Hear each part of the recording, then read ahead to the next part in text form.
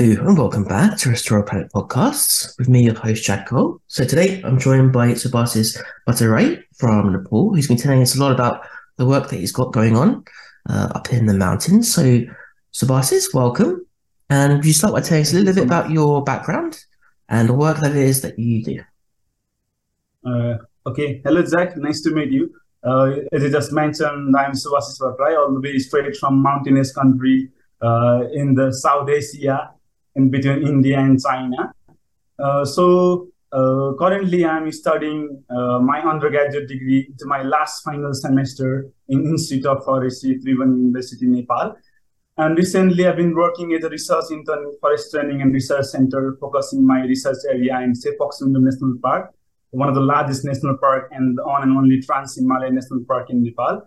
So over the last 3 years, I've been working in ground-based research involving with different CBOs, community-based organizations, NGOs, government agencies, focusing on medicinal and aromatic plants maps, basically non-timber forest product, NTFP. So I'm very interested in working at the grassroots levels to help with like socio-economic upliftment of the rural poor, marginalized people, climate vulnerable people by sustainable utilization of medicinal and organic plants. So this has been a research journey yet. I'm very interested to work in all these fields, and it gives us justice and a good happiness to work in this sector. Lovely, fantastic. Good start. So would you mind telling us, for those of us who might not know that much about Nepal, what it's like there in terms of conservation and climate change? What is the current situation and threats? Nepal is a developing country, and it's a first vulnerable country in terms of climate change. We don't have like big emissions. Our contributions in emissions is very negligible. Our country is a mountainous country, lots of mountains and lots of mountain range, and majority of the people here are like farmers. They keep on farming vegetables, fruits, and so on and so on. Very less people are involved in industrialized or other sectors. So big economy from our country, it comes from the revenue generated by foreign employments in different Gulf countries and other developed countries. So it's like that. So yeah. Beautiful. And mind telling us a little bit about maps, sort of what are they, and how you are exploring ways to use them to help uplift the rural poor? Yeah. Maps is basically, before understanding maps, we have to understand the non-timber forest product.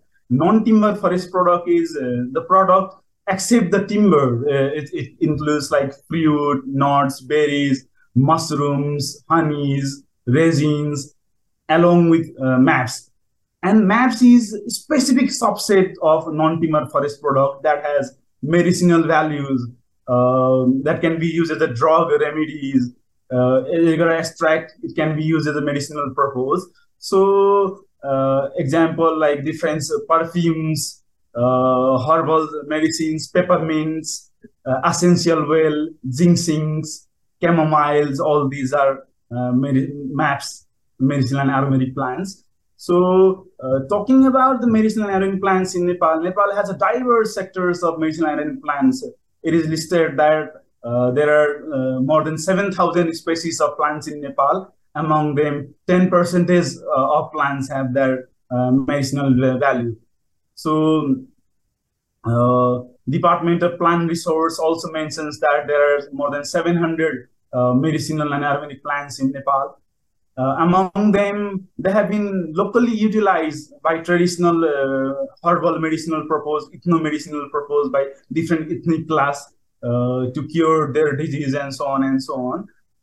But like 300, it is listed from different research like Shrestha et al. In 2012. It is listed that about 300 medicinal plants are commercialized and they've been traded in national and international market.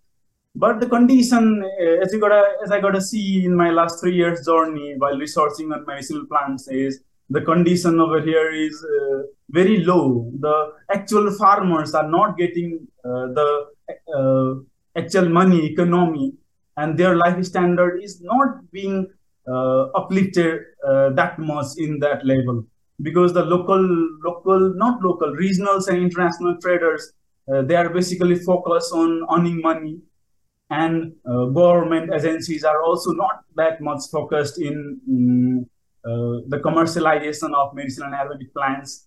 The researches are very less in these sectors, but these sectors is a great sectors to earn revenue for the government and for the locals, farmers, to uplift their living standards.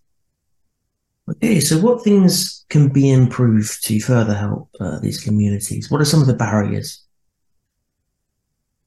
There are lots of barriers, right? There are lots of barriers. As you got to talk about the global economic trade in medicinal plants. World Bank in 2019 has estimated that around 2.6 billion USD was traded in 2016, tripling the value over last 15 years. Sorry, what was that? 2.6 billion? Sorry, yeah, Shubhashis. 2.6 billion USD. Yeah, 2.6 billion USD in 2016. The World Bank report in 2018 shows that 2.6 billion USD in 2016. Oh, USD, US dollars. Yeah, sorry, right. Yeah, US dollar. Okay, yeah. sorry. It got from like, it's from global medicinal plants export, right. Global scenario. But as you got to just ask, like, what are the threats? What are just been the obstacles and barriers? There are lots of obstacles and barriers in our country stopping the better flourishment of medicinal and Ayurvedic plants. As I got to list out like one by one, the first one I should mention is the habitat loss and degradation due to various reasons like deforestations, forest fires, and overgrazing. In the uphill Himalayan, when I was like researching in Dolpa districts, Himalayan district, like few months earlier, I saw that their cattle are feeding over all those endangered and vulnerable medicinal plants, so that their population is decreasing. They don't know the importance. The local poor people, rural people, don't know the importance of medicinal and Ayurvedic plants. So the loss of natural habitat of medicinal and Ayurvedic plants is a significant threat to their existence. And the next maybe the climate change. We have lots of mountains, and they've just been melting due to global climate change scenario, change in temperature, change in rainfall patterns. They negatively affect the growth and distributions of medicinal Ayurvedic plants. They also like affect the quality and quantity of the active constraints that is present in medicinal Ayurvedic plants. Over the past years, the climate change has shifted the habitats of plants to vulnerable medicinal plants too. So due to like lack of awareness, it is also seen that unsustainable harvesting means like over harvesting, destructive harvesting, right? Harvesting immature medicinal plants. They have negatively affected the growth and the populations of medicinal and Ayurvedic plants. And this is a very big threat. I have observed this in lots of districts of Nepal, that this only unsustainable harvesting. So, and the next particular reasons, next threat, it can be like due in different news articles and different published and unpublished journals. What I've heard and seen is illegal harvesting and illegal trading. So our country is a country with like lots of political instability, lots of poor people, so no good economy. So illegal harvesting can give you like big penny. So we have one of the biggest economies surrounding our country, India and China. We are between India and China. So illegal trade after over exploitations to India and China, because these are very endangered. Their population around the world is very, very, very less. Suppose Dactylorhiza hataglia, it's called Pachaule in Nepali.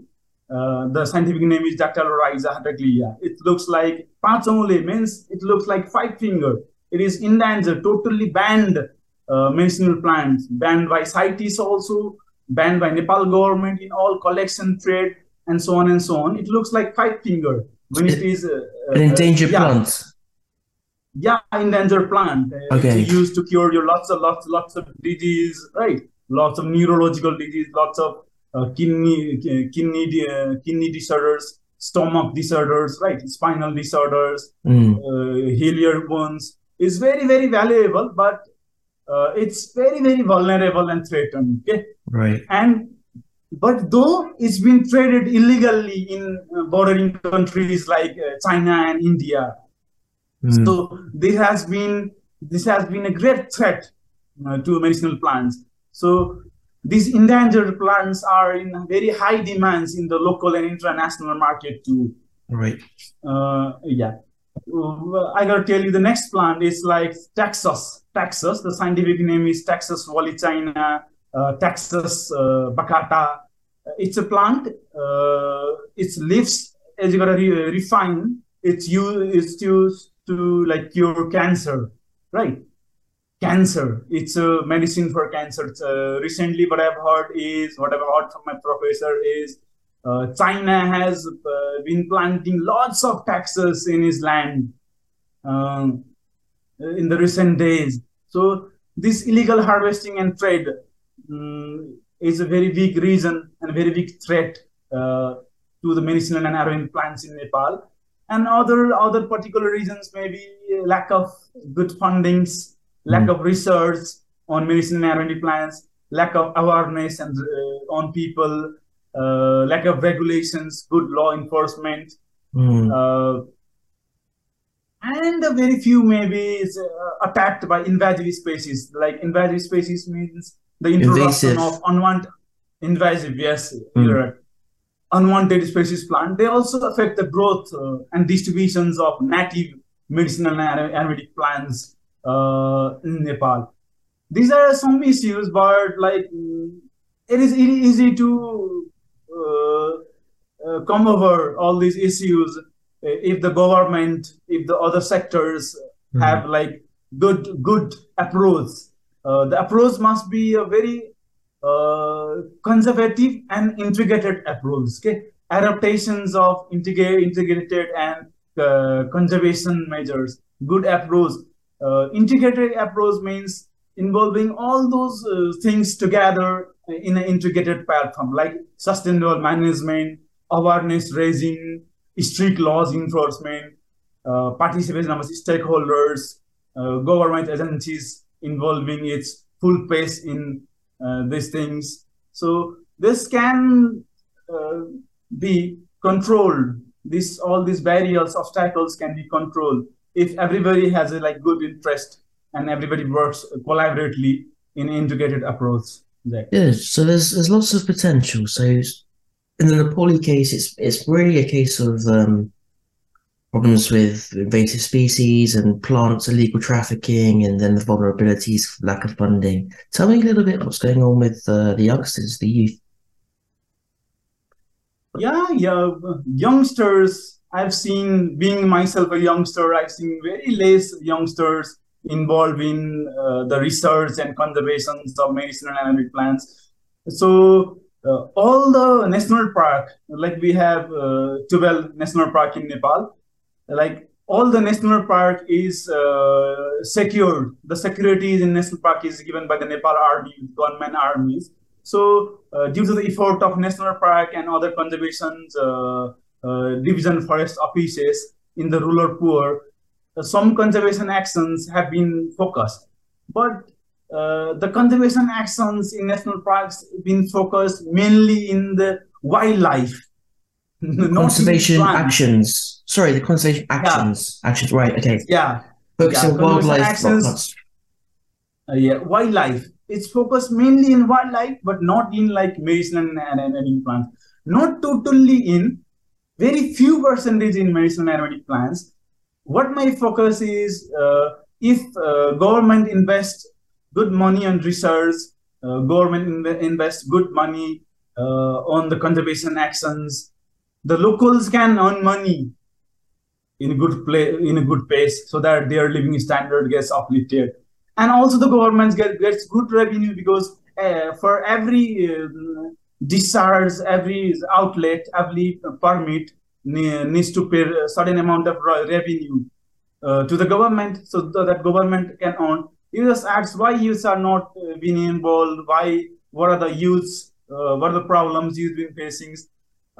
Youth involvement in the conservation is very crucial, and there are different issues why youths are not getting involved, how things are going forward. So the first one maybe awareness. The main focus, the main priority is awareness and interest, because one of the significant issues related to youth's involvement in the conservation of medicinal and animal plants is the lack of awareness and interest. I've seen many young people in Nepal are unaware of the economic and ecological, both economic and ecological importance of medicinal and animal plants, and they don't see it as a priority area for their involvement. This is due to lack of awareness and interest. And we see very less opportunities from the government and other sectors for engagement in medicinal and aromatic plants. I've seen different youth organizations in Nepal, different NGOs, different CBDOs focusing on issues like education, health, employment. But there are very few opportunities for young people to engage in conservation activities related to medicinal and aromatic plants. Along with this, awareness, opportunities, we have seen no innovative approaches related to conservation of this. Politicians, other big organizations gives big talk on big things, but medicinal and aromatic plants, it's a herb. It's a very small plant. If you got to conserve, you got to have big value. They've not been thinking on that. So we need innovative approaches involving stakeholders, local government organizations, and central government organizations. Approach initiative related to awareness initiative, community-based initiative, initiatives on social media, right? Not for only for commercialize or business purpose. For enterprises, herbal-based, Ayurvedic, small scale cottage enterprises should be established in local rural people's places in different rural districts of Nepal, so that these approaches will come in hand and make it a good actions. And what I've seen in my previous experience, working more than 30 districts of Nepal, is there is less collaborations and less networking in the field of conservations of medicinal and aromatic plants in Nepal. Sorry, there is less what? Sorry, less collaborations, right. and less networking. The network we networking. We got to have networking. We have network in other issues related to issues of educations, issues of health. People have network. People have organizations, but we have very less organization that focuses on medicinal and aromatic plants, non-timber forest product. So we need to have we need to build partnership among stakeholders, the collaboration among stakeholders, government agencies, CBOs, community-based organizations, NGOs, local communities, to promote the sustainable management practices and to promote sustainable cultivation and harvesting of non-timber forest product. So we have seen different international traders and other national traders. They just been involved on their business only. They take raw material from ruler and they sell it for a big amount of money, right? But they're not actually involved in uplifting the rural poor economy. And the policy advocacy and policy influence is very less in terms of medicinal and aromatic plants. So if you got to have better policies, youth must enlighten their thirds towards better policies and regulations to promote sustainable management practices. Because if you got to talk about the whole the populations, more than half of the populations here in our country are youth, right? They're below like 45 years of age, more than half of the population. So involvement of young people in the conservation of medicinal and aromatic plants in Nepal is crucial for their sustainable management and its preservation.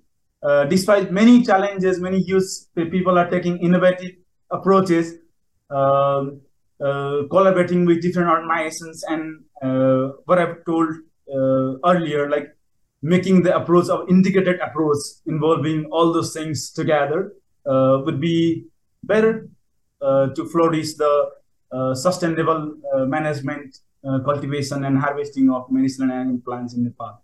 Very good. Yes, it really sounds like there needs to be a lot more sort of centralizing, a bit more structure, some more collaborations, networking, and just sort of tying things in together using perhaps, as you say, innovative approaches, technology, and educating the youth, or at least showing them that there's this wealth of, wildlife and plants and things worth conserving around them. All right, so Shubhashis, thank you so much for your time. Where could people follow your work and catch up and see what you're up to?